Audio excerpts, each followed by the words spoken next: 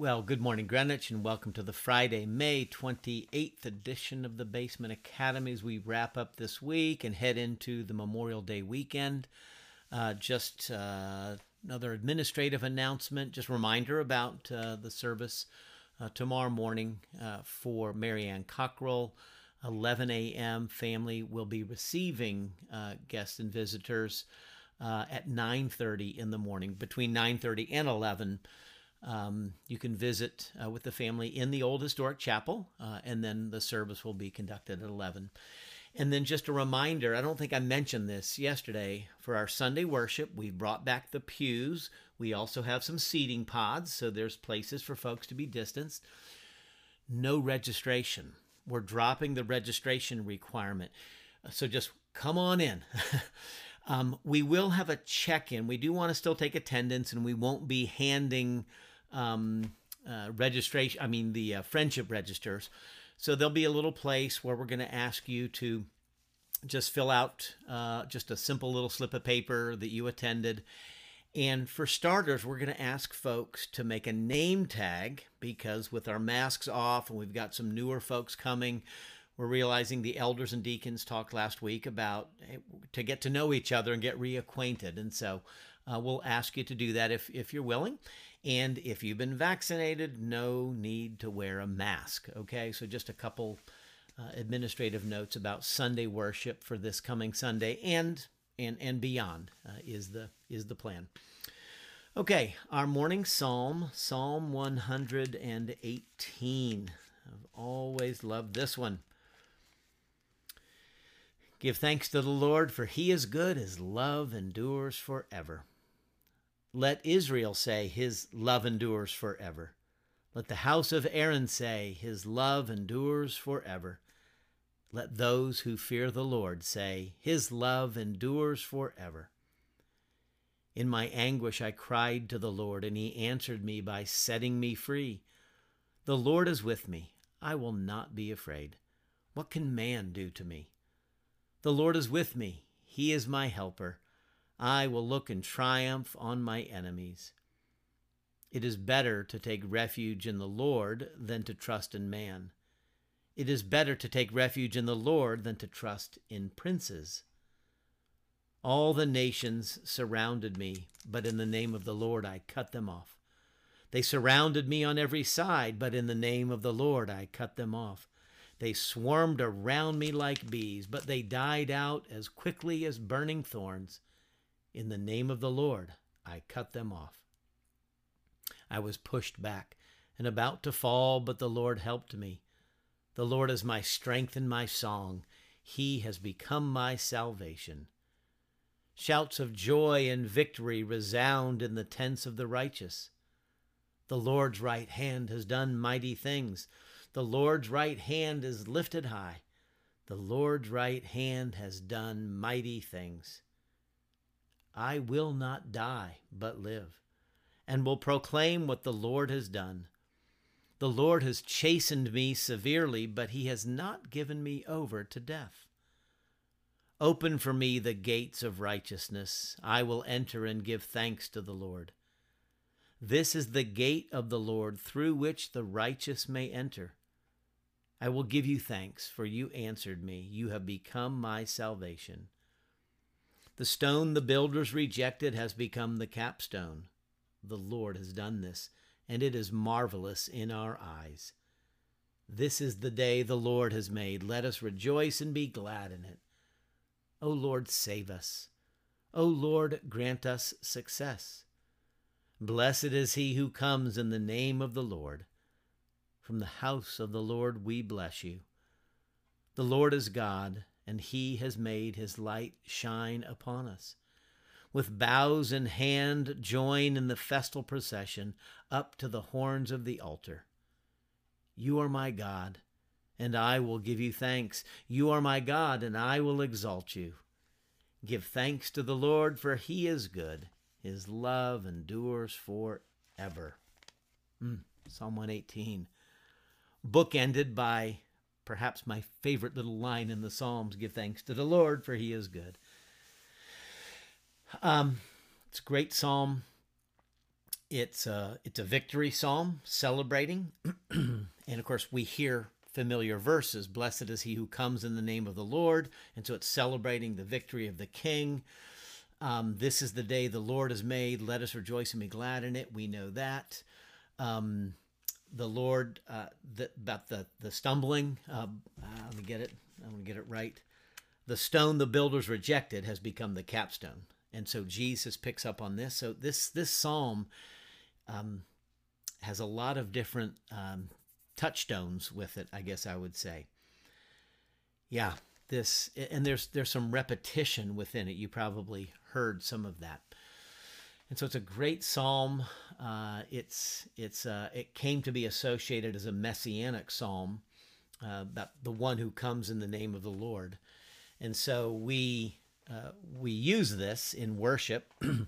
It's great to pray each month, and to remember, as we were talking yesterday, about the dailiness of life. This is the day the Lord has made, and so this is the moment the Lord has made.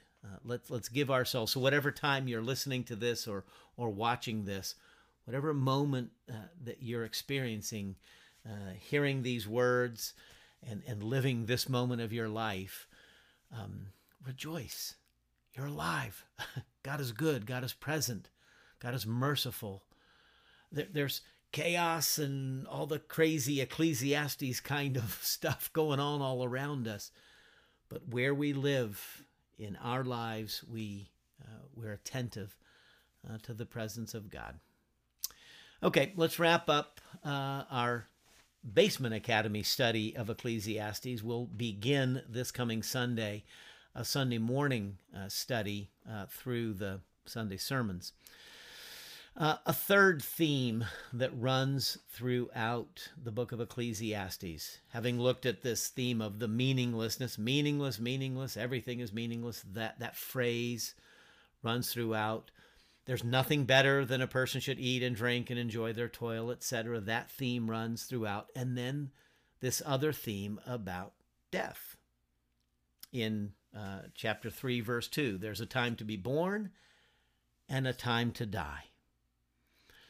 And this theme that runs throughout the book, I've got listed here probably 9 different places where death is contemplated in some fashion. Chapter 2, like the fool, the wise man too must die. In chapter 3, all come from the dust, and to dust all return. So when you start hearing from dust to dust, we should be hearing Genesis chapters 2 and 3. Adam, if you eat of that fruit that I command you not to, surely you will die. And then in chapter 3, he does eat. Now, Adam and Eve don't immediately suffer physical death, but it begins with a spiritual death. The death of their intimacy and relationship. And so there's shame, and there's blame, and there's finger pointing. They're hiding from God and presumably from one another in some ways. They cover up their nakedness.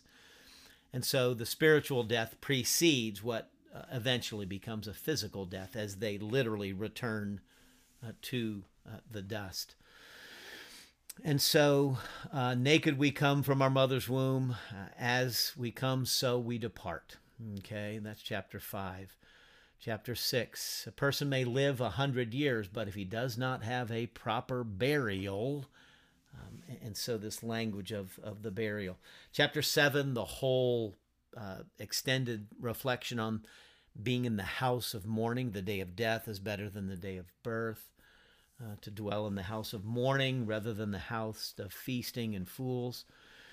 The same destiny overcomes all. We all join in the grave. And then this ark of old age that we read earlier in the week, chapter 12.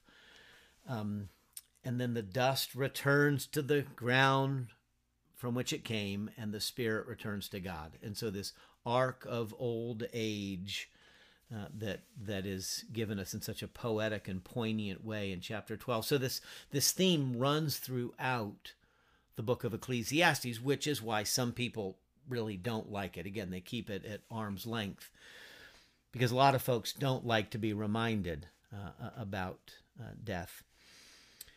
One of our elders, Lee Bishop, sent me an article earlier in the week, and it talks about a nun in a Catholic order, the Daughters of St. Paul. We actually have known someone who sang in our wedding, went to work. She's Roman Catholic and went to work for the Daughters of St. Paul. We've lost touch. So I don't know if Debbie and Jim are still up in the Boston area. But this nun who experienced a fairly dramatic conversion has made part of her calling, or understands part of her calling, is to remind people of their death. And so part of the mission of this particular Catholic order is to use media for the purposes of extending the gospel and the message. And so she, in creative ways, engages in what is known in Latin as memento mori, or mori. Memento mori. Remember, memento. Okay, we can see our own English word remember, that, and with the Latin word memento mori is death. Remember your death. Which is kind of interesting, because you think of remembering as something that's happened in the past, but we're remembering something that is going to happen in the future. So it's an interesting little construction there in the language. And so she sees as her calling, part of her calling, to keep in front of people this reality. There is a time to be born, and we celebrate birth. We're celebrating with Kelly and Brandon Suchman, Kelly Farrell Suchman, and with Randy and Carol and Nancy Wida, we're celebrating the birth of Jack Kent Suchman this past week. And so we rejoice in the day of birth, but there is also a day of death. And so we're remembering Marianne Cockrell as we gather tomorrow morning, Saturday morning.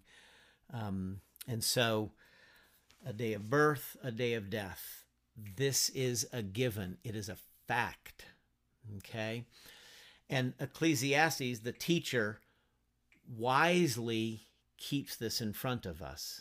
Thankfully keeps this in front of us. Again, this may be one of the reasons people kind of stiff-arm the book of Ecclesiastes and avoid it, because they wish not to memento mori. They wish not to remember their death. They would want to just avoid that. And we live in a culture of avoidance, don't we? What is so interesting is people routinely act as if death is a surprise. How did this happen? It happens to everybody, right? And so for a few moments, let me reflect on what possibly are some benefits, okay, as I have contemplated my own death. And the praying of the Psalms has a way of keeping us attentive to that. There are several Psalms that work around that theme or that motif of death. And so some benefits, as I've contemplated, is first that when we think about death, we have to, well, as Christians, okay, and I think this can become a point of witness for others, but as Christians, as people of the book, death always reminds us of the backstory. Adam, if you eat this, you will die. And so Genesis chapters 2 and 3, God created us to live, and then death intervened. Death ends up becoming merciful so that God doesn't have us live forever in this arc of old age as we decline physically, but the brokenness, the separation, the shame, the guilt, God is merciful. But so death always should remind us of the backstory, the reality of the original sin, the reality of sin, And then a kind of corollary with that is death should, one of the benefits of contemplating death, it keeps us attentive to our need for God, the God of life, the God who restores, the God who redeems, the God who is merciful and forgives. And so the reason death is, the wages of sin is death. That's the way Paul puts it in his letter to the Roman church. And so death keeps us attentive to our need for God, and especially of God's mercy, right? And so this is a benefit, okay? So we keep truth, and we're grounded in the story, the biblical story, and then this need for God that death reminds us of. And then we live each day as a gift. We receive each day as a gift. Teach us to number our days aright, that we may gain a heart of wisdom. This is the day the Lord has made. Let us rejoice and be glad in it, these psalms. And so each day becomes a gift from God. All the days ordained for me were written in your book before one of them came to be, Psalm 139. And so we all have a finite fixed number of days that we will live. We don't know that the actual number of our days, but we know that they are numbered. And so what we do is we live this present moment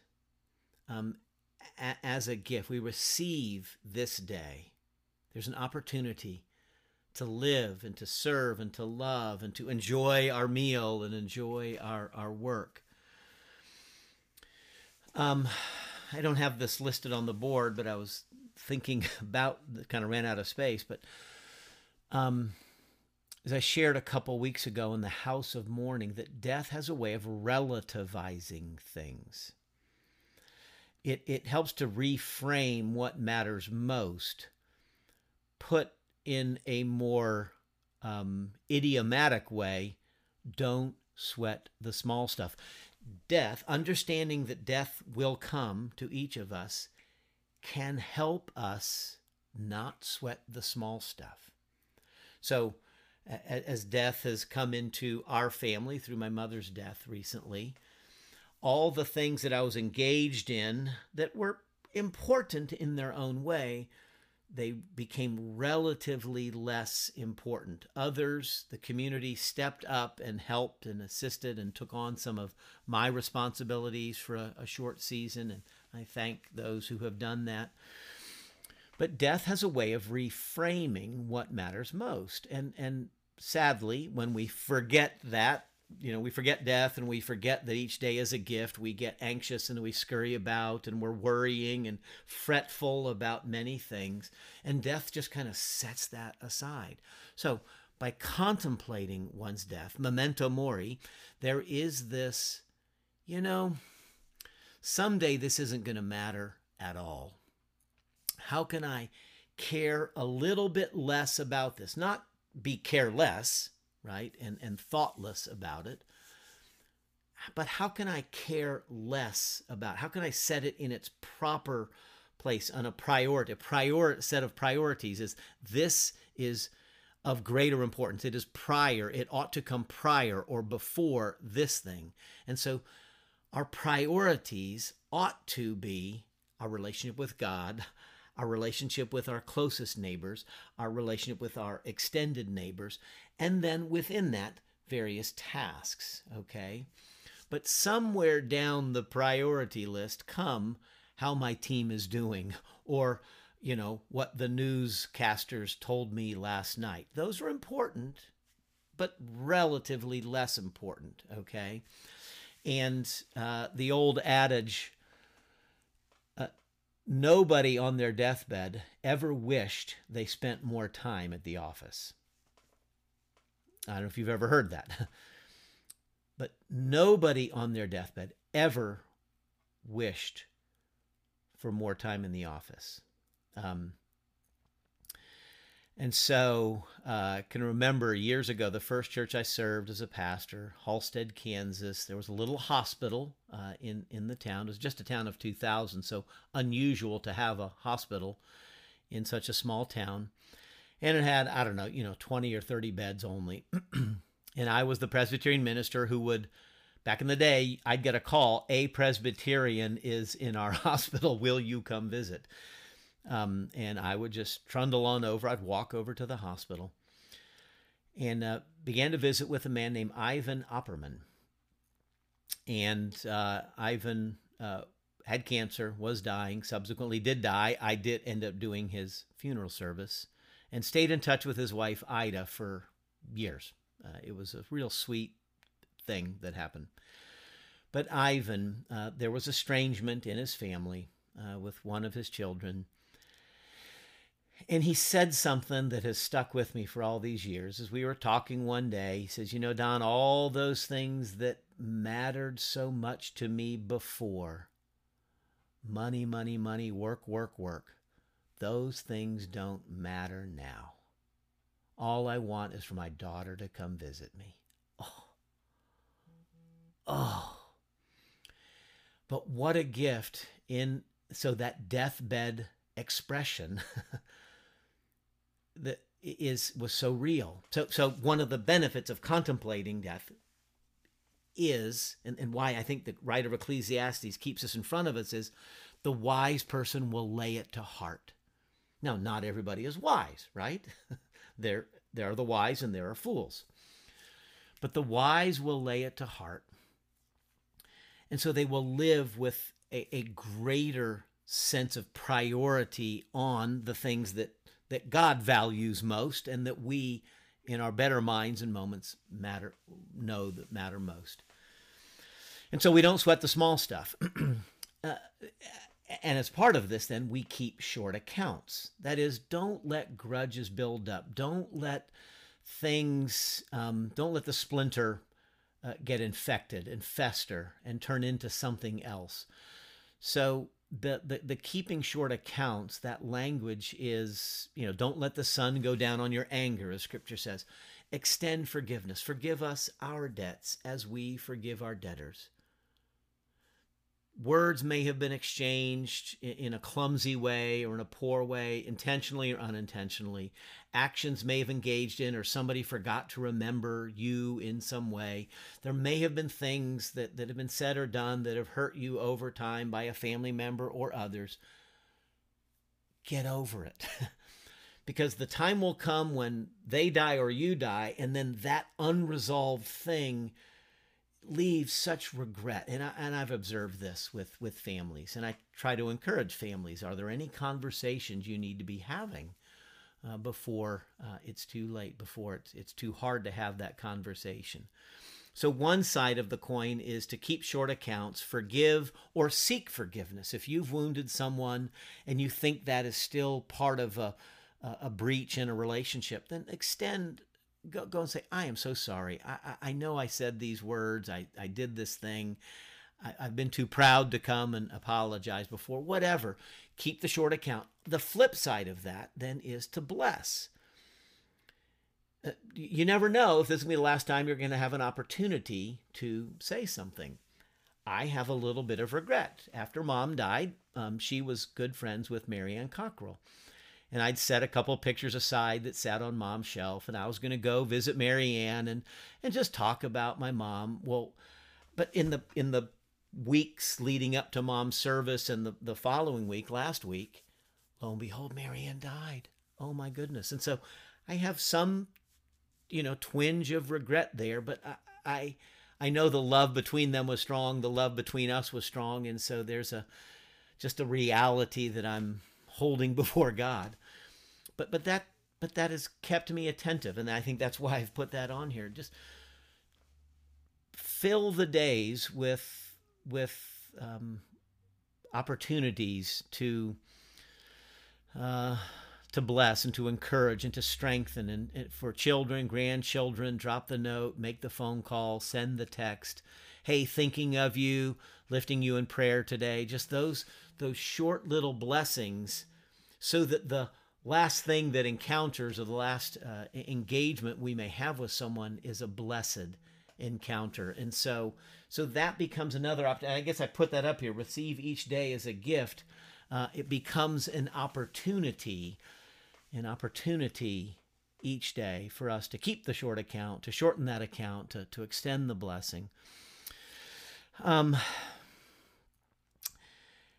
Yeah.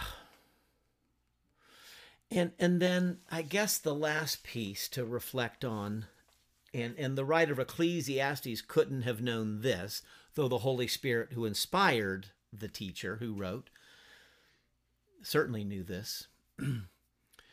But the writer of Ecclesiastes couldn't know the means by which God was going to redeem the world. Okay? So the means of salvation are the death of Jesus Christ. God sent his own Son, born in human flesh, perfect, sinless Son of God, to become the Passover lamb, to be that substitute sacrifice. We've studied that before in our theology series last year. And so God's the genius, the wonder, the mystery of the gospel, he chooses. So salvation is necessary because of this stolen fruit at a tree, right? There was a tree that it was at the heart of the thing. Do not take this fruit from the tree of the knowledge of good and evil. And so the tree became the place of death, the place of rebellion. And so God uses a tree and death as the means of redeeming the world. That atoning sacrifice, Jesus, who had no sin, became sin on our behalf, so that in him, that in through our faith relationship with him and being joined to Christ, we might become the righteousness of God. We receive his righteousness. So that death and the contemplation of our own death, we have to go through the grave. And so the portal, the pathway, as it were, to our eternal home is through the grave. And so on the eve of his own death, Jesus said, do not be afraid, do not be troubled. Trust in God, trust in me. I'm going to prepare a place for you. So he's going through the grave to prepare the place. So through death, he tramples down death, and through the grave, he opens the path to eternal life. And so as we contemplate death, and many people are afraid of death, it's probably the greatest human fear. I think it is the greatest human fear. Jesus dies to free us from that, and I'm not making that up. That's in Scripture. In Hebrews chapter 2, since the children have flesh and blood, that's us, since the children have flesh and blood, he too, that's Jesus, shared in their humanity so that by his death he might destroy him who holds the power of death, that is the devil, and free those who all their lives were held in slavery by their fear of death. Wow. Hebrews chapter 2, verses 14 and 15.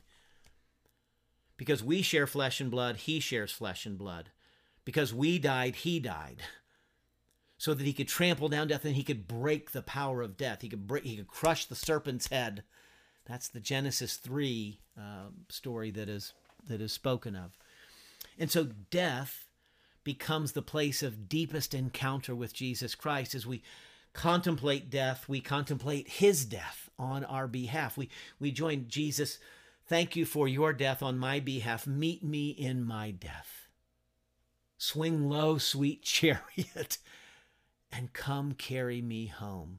So that at the moment of our death, we have this true, genuine encounter that we have yearned for, so that Paul can say to live is Christ and to die is gain. That's what Paul says in the New Testament.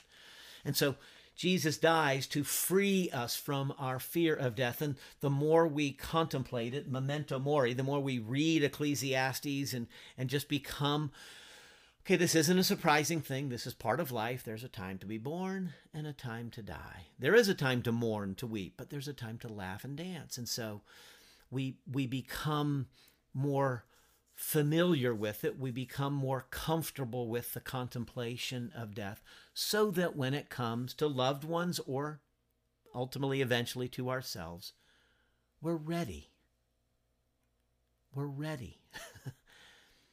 And so we thank God for this strange, wonderful, mysterious, challenging, blessed little book of Ecclesiastes for all that it offers us. So, well, it's been a good couple weeks of reflection, and ends up being good preparation for what will be a few months of studies this summer. So let's take a moment to pray for God's grace as we go forward into this Memorial Day weekend. Father, hear us as we pray. In the name of Jesus, who died to free us from our fear of death.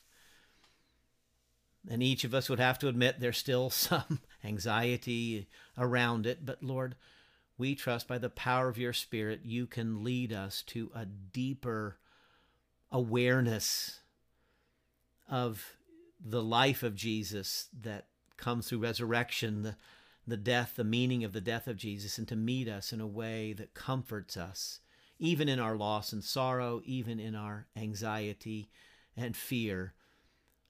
Lord, lead us, transform us. And so we thank you for the book of Ecclesiastes, and how for these last 3 weeks we have enjoyed a study. And pray in these coming months as we study on Sunday mornings that you would deepen our understanding and our commitment to walk in the fear of God and obedience to his commands, trusting in Jesus Christ, who is the way, truth, and life, and who taught us to pray together, saying, Our Father, who art in heaven, hallowed be thy name. Thy kingdom come, and thy will be done, on earth as it is in heaven. Give us this day our daily bread, and forgive us our debts as we forgive our debtors. And lead us not into temptation, but deliver us from evil. For thine is the kingdom and the power and the glory forever. Amen. And now may Jesus Christ, who is the resurrection and the life, who is our life, may he cause his face to shine on you and your loved ones this day and forevermore. Amen.